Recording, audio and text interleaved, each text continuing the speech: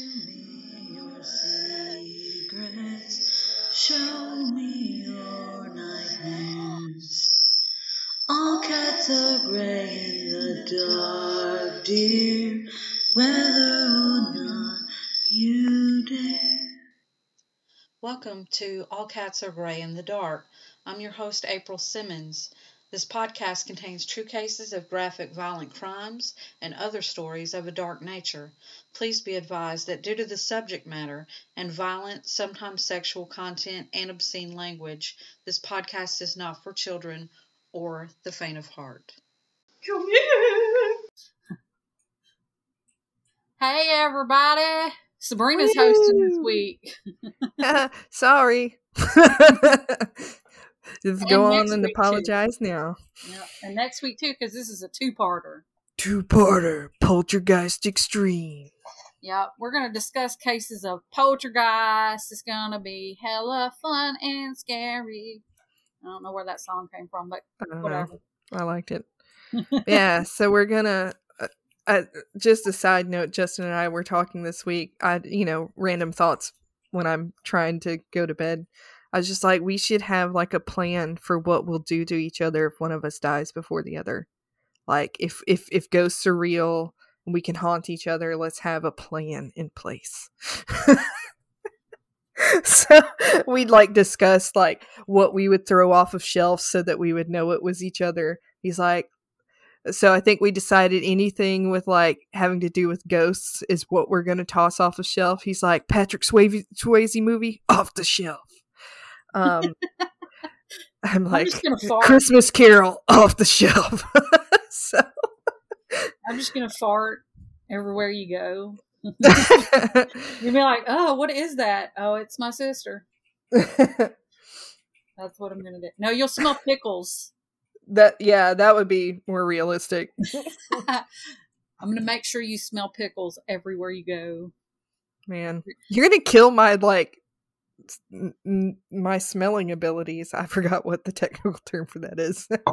I'm going to spit out my teeth. My smelling abilities have been tainted. Kill my smeller. Anyway. Yeah, we need to get going because we got limited time today to record. Yep. So yeah, we're going to talk about the Herman house, which is what inspired the movie Poltergeist, which I actually didn't know that Poltergeist was inspired by something. I honestly just wanted to do an episode on Poltergeist because I love the movie Poltergeist, and I was like, what is real? Granted, obviously, it's way more embellished and crazy in the movie, but it's still cool to me that it was real. So, all right, the Herman house. So on the evening of February 3rd, 1958, a man named James Herman from Seaford, Long Island, New York, received a telephone call at work from his wife, Lucille. She informed him that she and her teenage children, Jimmy and Lucy, heard a series of popping sounds coming from various spots around the house. When they investigated, they found uncapped bottles of several substances completely upended in many different rooms, including a vial of holy water, which spilled all over a bedroom dresser. I'm not going to really try to understand why they have a vial of holy water just sitting in the room, but all right. Herman, skeptical of the whole thing, advised his family to stay calm and to keep the occurrences to themselves. He believed some prankster teenagers got inside and tried to spook the family. It was important to him to keep things under control. But 5 days later, the same thing happened again. And the next day, it happened again. This time, Mr. Herman watched in horror as bottles moved about his bathroom as if dragged by some unseen hand. This time, he called the police. When the police arrived, more bottles began popping throughout the home. They performed a series of tests to rule out radio transmissions or electrical disturbances, but the bottles were not warm or otherwise charged. Whatever was happening to them could not be explained with logic. On February 17th, a priest came to the home to bless it. Wow. I just gotta say, though, like that, to me, it's so strange that to me it's creepier than what happened in the movie, because what happened in the movie is so over exaggerated. Yeah. That the fact that it's mostly bottles affected? Like, it's just strange to me. What a boring ass poltergeist. Like, but it's so strange, spraying though. some shampoo in your eye. Like, that's what I imagine.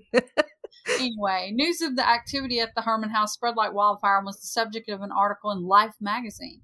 Which I wanted to say, like, I thought, like, the only place I could find that Life magazine article was, like, scans from the 50s, and I was way too lazy to retype any of that or take any excerpts for this discussion. So I'm like, sorry guys, just go look it up. It's called, like, the House of Flying Objects. People wrote the Hermans letters offering potential reasonable explanations, while others believed the activity to be the results of poltergeists. Whatever the case, more activity occurred, and officers even witnessed the moving of objects this time. To make matters all the more unusual, the Herman house was not your typical haunted house. It was a suburban model purchased new in 1953. The Hermans were the only people who'd ever lived there. There was nothing to indicate the unfinished business of some previous tenant. So why did this seem like an otherwise traditional haunting? That's what Dr. J.B. Rhine, director of Duke University's parapsychology lab, hoped to find out. He approached the Hermans after about a month of disturbances. Rhine believed that the presence of the teenage Herman children might have attracted the poltergeist activity. Adolescents are usually present in the home where poltergeist activity takes place, and we've seen that in our own research. Yeah. He brought some of his colleagues to the house, and they studied it, interviewing the family and recording some of the mysterious occurrences. However, shortly after their arrival, the activity ceased. All in all, there were about 70 documented reports of unusual activities in the house from February 3rd and March 10th. The family eventually moved away. Years later, daughter Lucille appeared in a documentary, Real Fear, The Truth Behind the Movies, which aired on the Chiller Network. Another home that was the subject of the same documentary, the notorious Amityville Horror House, is only about 7 miles away. I did not realize that. I didn't know that either, and I found that really interesting. Yeah. But just the fact that this all happened over just like the course of the month, and it's just like, blam, 70 reports. It's just crazy. And I, like I said, I didn't add too much to this because it really isn't a super like detailed story, but definitely the Lucille was kind of like, I'm over this, like I'm tired of talking about it, and she had never seen the movie, which I found interesting. Yep. Anyway, so just kind of this section is just really about how it compares, but fans of the 1982 Tobe Hooper directed, Steven Spielberg produced horror film Poltergeist will recognize the Herman story. It sounds familiar to what the Freeling family goes through. A young, happy family moves into a new suburban home with their children and quickly notices disturbances, noises, bent utensils, objects moving about. When the activity increases, they seek help from a local university's parapsychology department, who come to investigate the house, eventually fed up with the lack of resolution and the appearance of their daughter. They seek out a psychic to cleanse the house. Obviously, Poltergeist is more sensationalized than the story of the Hermans. There are physical apparitions, Native American burial grounds, body-chomping portals, and skeletons popping out of the swimming pool. The film is also said to be cursed. Stars Dominique Dunne and Heather O'Rourke both passed away very young, and other mysterious activity was reported on set. We can't speak to the truth of the curse, but it's definitely a story that follows Poltergeist more than that of the Hermans, the real people who loosely inspired the film. And this is just a quote from Lucy Herman. I never saw Poltergeist. I felt I had my own nightmare. So I found that really interesting that she's like, no thanks, I have enough of that. I don't need to see it on TV. I guess I can't blame her on that because it's pretty messed up, but yeah, I just think it's interesting the extreme differences between the movie and what actually happened, which is to be expected. Just like, you know, all the Ed and Lorraine stuff and the differences in those stories too. Mm-hmm.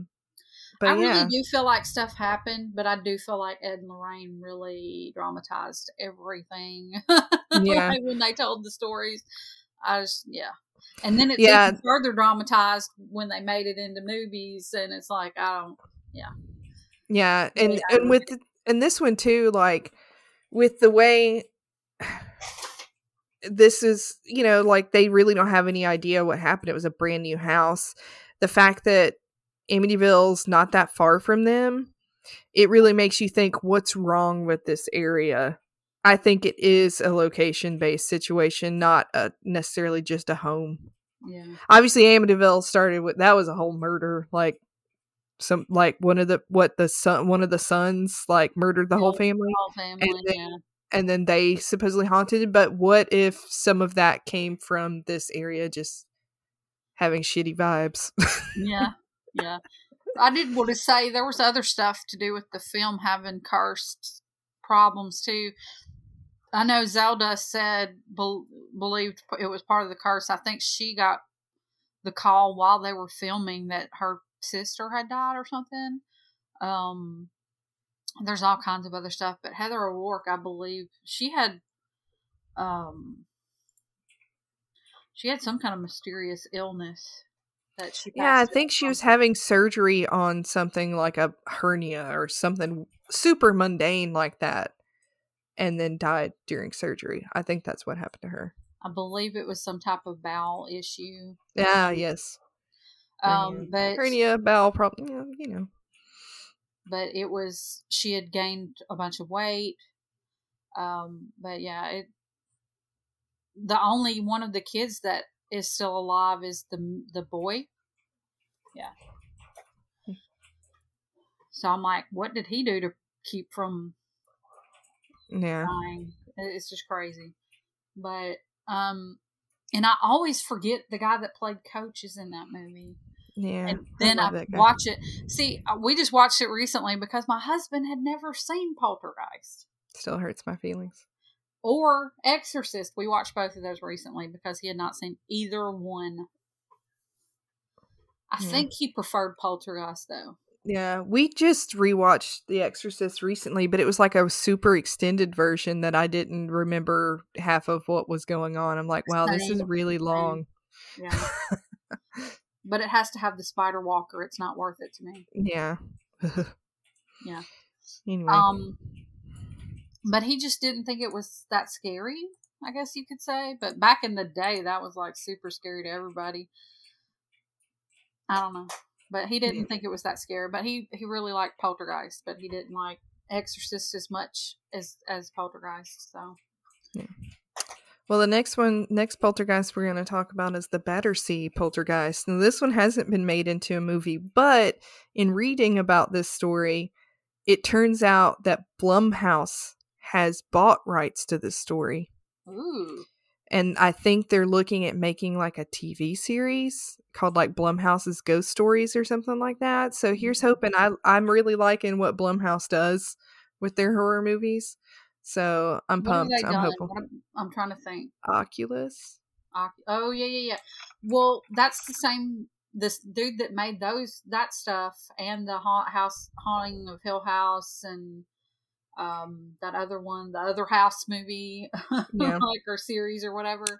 That's the same dude that did Midnight Mass. He did all of those movies.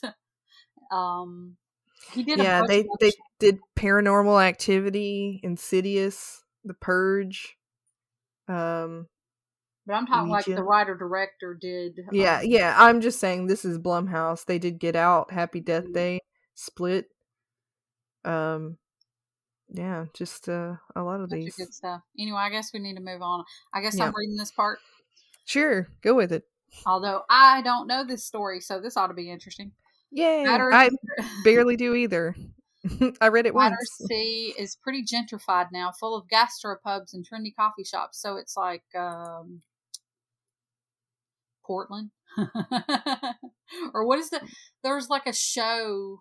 God dang it! What is it? Portland? No, it's not Portland. Is it? There's a show about like a hipster place. I can't remember what it's called now. Never mind.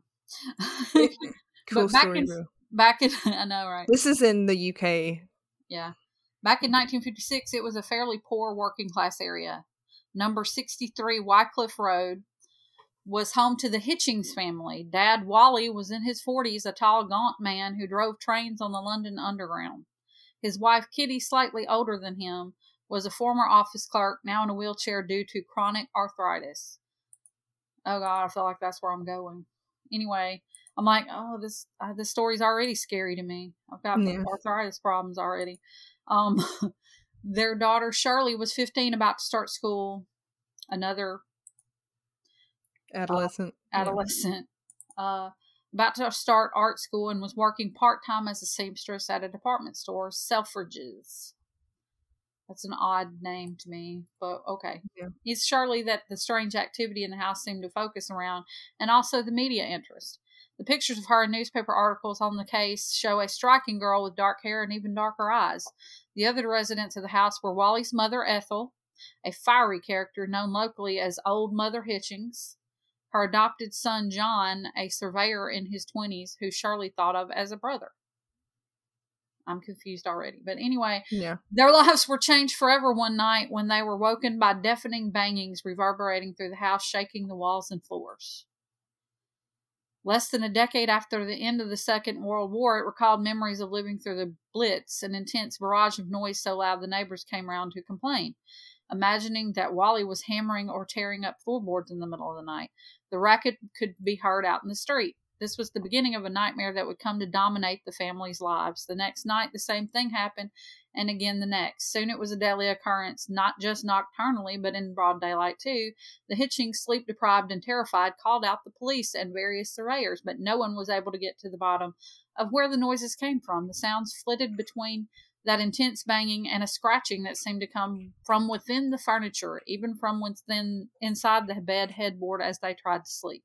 That part sounds, that sounds scary. Yeah, no thanks. No thanks. Reports of poltergeist hauntings commonly start with noises. Ciaran O'Keefe, a psychology professor from Bucks New University, who is working on my BBC podcast series about the case, says the argument from some parapsychology theorists is that it's about attention. We're seeing effectively a ghost with a tantrum. The word poltergeist is German for noisy ghost, and they are often portrayed as being like supernatural toddlers smashing up your house in a fit of pique. After the noises, the next stage is almost always objects moving, as if the poltergeist wants to up the stakes and really show what it can do. On this front, the Wycliffe Road case doesn't disappoint. Evelyn Hollow, a Scottish writer and parapsychologist who also features in the series, says, "We're talking about a clock floating through the air. We're talking about pots and pans being thrown from a room that nobody was in. Multiple witnesses claim to have seen bed sheets flying off beds, slippers walking around of their own accord, and chairs moving. As time went on, these events became increasingly violent. Rooms are trashed," says Evelyn. "The house must have looked like a bloody war zone. It's truly a wild case." Up until this point, the case resembles many other poltergeist hauntings, chilling and unsettling, but following an established pattern. However, it then takes on a truly extraordinary life of its own. Without wanting to give any spoilers, you'll hear spontaneous fires break out, disembodied voices, writing appearing on walls, and even on paper, seemingly letters from a ghost. No thanks. And I just wanted to say, this is BBC Radio did like a series or a podcast about that, and that's why it is worded the way it is. Okay.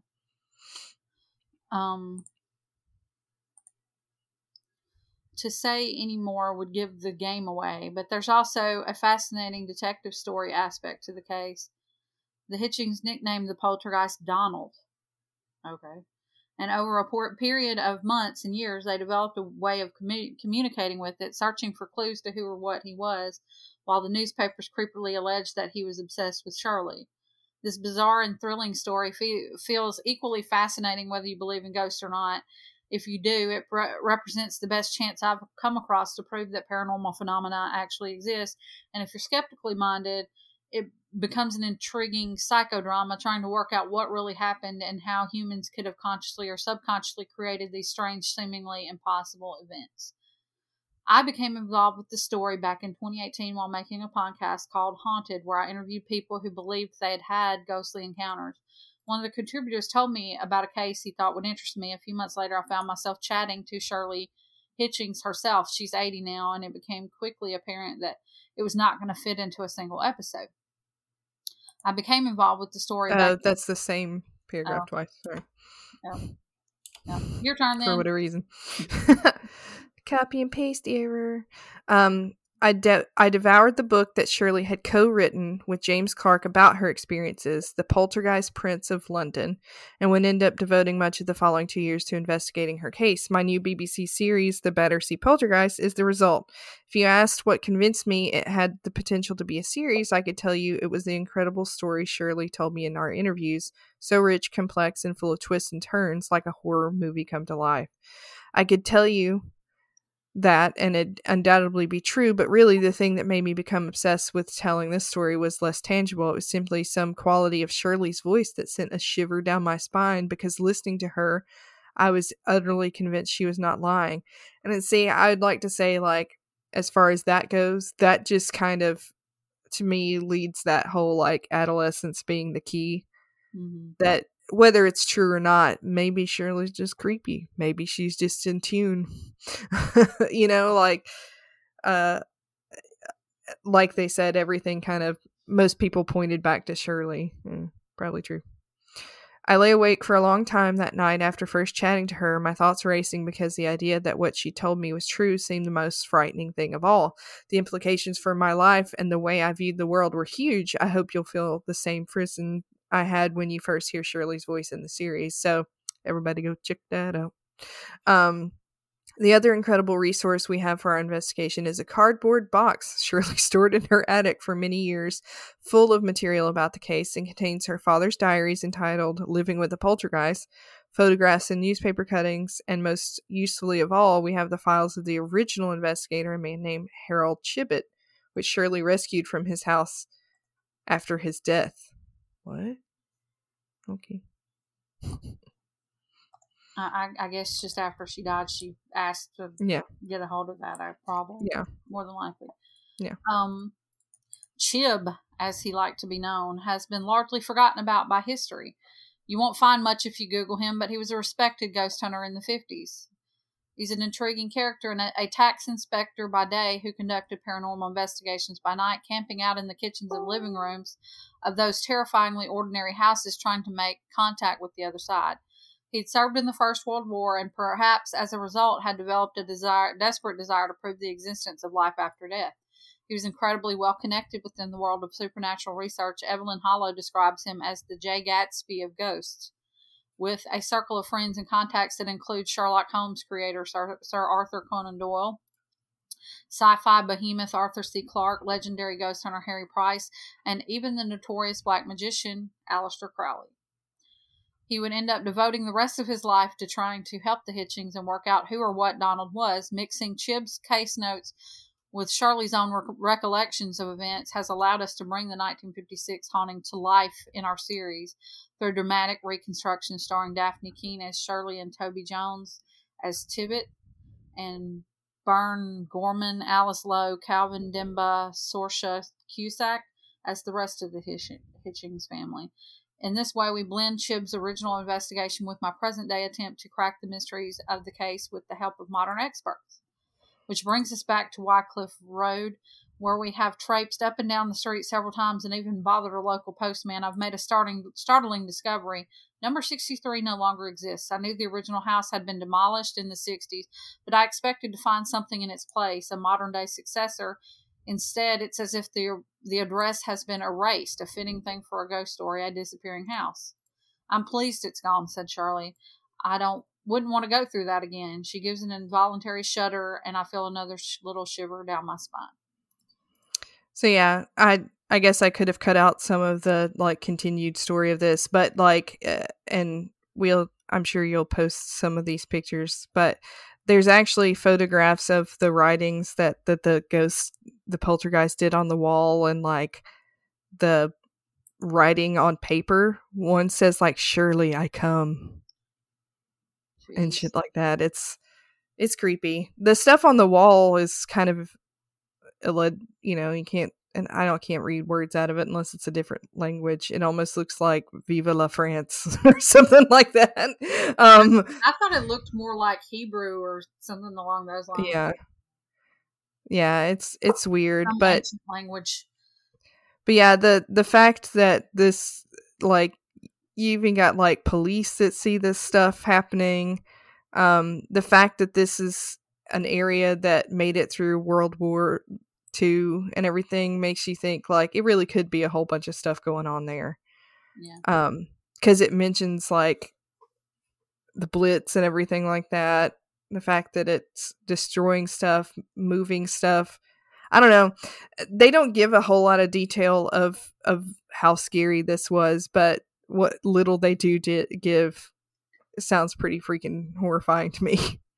Still, that whole scratching in the headboards, I'm like, no thanks. Yeah. Scratching from within the furniture. I don't like it. Yeah, I don't like that either. Yeah, I'd never heard that one. So that's very interesting, and I hope they do make something out of it so that I can see it on the screen. Yeah. That's more exciting. Especially if it's Blumhouse. Yeah. I've always called it Bloomhouse, but I don't know which one it is, honestly. Yeah, I don't actually know either, but I just call it whatever I think it is, and then whenever somebody else says it differently, I'm like, now I'm questioning my whole life. Yeah. That's how I am with everything. Okay, so I guess it's time for our end of show stuff and the top 5. And I guess I'm going to give a shout out this week to Fear Street series. I don't know if you've watched that one yet. It's 3 movies, but they're set in different times. Like one's set in 94. And it's all 90s music. It's great. And then it goes back to, I think, the 70s. And then it goes back to the 1600s where it's a supposed witch or whatever, But it's all following the same town that's cursed or whatever. Yeah. And kind of tracing back what happened and all that stuff. But it's really got like the best freaking soundtrack too. It's more of like along the lines of like a Goosebumps, R.L. Stine stuff, because I think it is R.L. Stine maybe. That it's loosely based on. Yeah. But it's really well done. It's Netflix, and it's we watched like 2 of them in one night. We liked them that much. Like for instance, there's like the 70s one has a bunch of Bowie in it, I think. And they're at a summer camp or whatever. But it's just trust me, it's like the best soundtrack. And we really enjoyed it. And of course, Train to Busan, like we talked about, we've been watching all the Korean horror stuff, and that one's like the best one that we've watched so far. So those are my recommends. Do you have any? Nancy and I finished Sex Education season 3. Other than that, and we finally finished Midnight Mass too. So yeah, those are both real good. So I'll add That's all I got. And Midnight Mass for like the 8th time, and I can't spell it apparently. But basically, this week's top 5 most hated bands and artists. Are you ready? Alternate endings. Yep. So if you're not into that, bye now. Bye-bye. We still love you, though. Yeah. And I gotta say, I actually went somewhere and was social last night. It's been real crazy this weekend. Yeah. Same. I'm tired from peopling. And then Nancy had like 8 kids at our house that all stayed the night last night. So then I woke up to more people. Yeah. They didn't leave until like 3 o'clock. So I've met my people quota until Thanksgiving. Yeah. Then you just meet your food quota. Yeah. But then it's like, I went to a housewarming party and I didn't know the majority of people, but I made a couple of new friends. So that part's cool.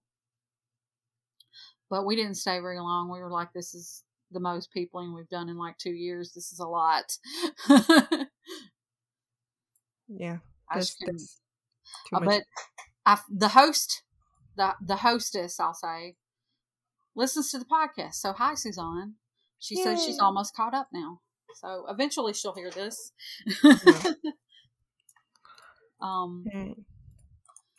So yeah, most hated bands and artists, number 5 for you. Limp Bizkit. Yeah, number 5 for me is Limp Bizkit. We're on the same wavelength here. Maybe. Yeah, I think most of ours will probably be the same. Yeah. Maybe. We'll see. Number 4 for you. Dave Matthews Band. I don't know why. Like, people are like, that band's great. And I'm just like, I don't get it. I don't get it. It's just one of those, like, it's okay, but I just don't get it. Why there's so many people that, like, worship Dave Matthews Band. I don't understand it. Yeah, I don't entirely get that one either. But number 4 for me is AC/DC. Ooh. Hate it? I hate the dude's voice. I don't like most of the songs. They all sound the same to me. I just don't. Yep. Nope. No thanks. Not just even hearing your impersonation of it made my butthole hurt a little bit. Wow. Number 3 for you. Matchbox 20. No. I love Matchbox 20 in like a really nostalgic way. I really, really liked Rob Thomas and his voice, and I think it's my love for them in particular that made me hate a lot of the other stuff that came out around that time. I'm like, you're all just Matchbox 20, and you're not Rob Thomas with your beautiful eyeliner. Yeah. I guess so. I don't like it. Yeah. Number 3 for me is Creed. Which kind of goes along with that, because like Matchbox 20, like I felt like Creed and like I said, a lot of those early 2000s, late 90s like rock bands all kind of heard their voice, and I fucking hated it. Because my number 2 is Creed. Oh, okay. So yay! For number 2, this is an easy list this week. I know, number 2 for me is Avril Lavigne. Ooh, I almost put her on the list. I almost did. I could never get behind her weird pop punkiness, and I just felt like she was a character. Yeah. Like I felt like that just wasn't her. And it annoyed me because a lot of people compared me to her in high school because I was already wearing plaid pants and ties and stuff, and then she came out and I'm like, God damn it. Like I'm not copying Avril Lavigne. I'm not. I was doing this first. She's copying me. I don't know. I don't like her voice. I don't really like her music. I think she's stupid. Her face. Yeah, that too. You know. Number 1 for you. Nickelback. Yeah, number 1 for me is Nickelback. Which is funny, the fact that Avril Lavigne married Chad Kroeger of Nickelback there for a while. So they're being terrible together. Yeah, I find that hilarious. What's your honorable mentions? I only did 1, and it's Metallica. And here's why. I like old Metallica music. Like Black Album previous, genius, right? And there's even a few songs after that I'll tolerate, but like the whole Napster thing just made me so fucking mad. Like I just got to the point where I'm like, don't even talk about Metallica. Like just don't. Like I don't know why. I just had a grudge against them ever since the Napster thing and their quotes about it and stuff. Like I just like, no, I hate you now. Go away. So that's it. What do you have any honorable mentions? Yeah, I have Hinder, particularly that Lips of an Angel song. It really is so cringy to me. Lips of an Angel. I just, any of those like that. This sounds like about 50 different songs from that. I know. Exactly. But that one in particular is like the worst one to me. And then I have like Three Doors Down. Again, you're kind of seeing all of most of the things I hate. You're gonna offend all the Mississippi people for 3 Doors Down. I'm so sorry. Kid Rock. Oh yeah. I can see and that. Then Uncle Kracker. I don't like that guy either. I hate that like country rock crossover kind of thing. Like I don't like it. I think that like there's like that freaking like Florida Georgia line or whatever out too, but any of those weird like combinations of like southerny voices and rock, I don't like it. or the country rap, like yeah, that no, kind of shit. none of that things. No. Yeah, I agree with you on that. All right, but, that's it. That's my list. That's mine too. Yay! Let's get on up, out. All right. See y'all next time for part 2 of the Poltergeists. The end.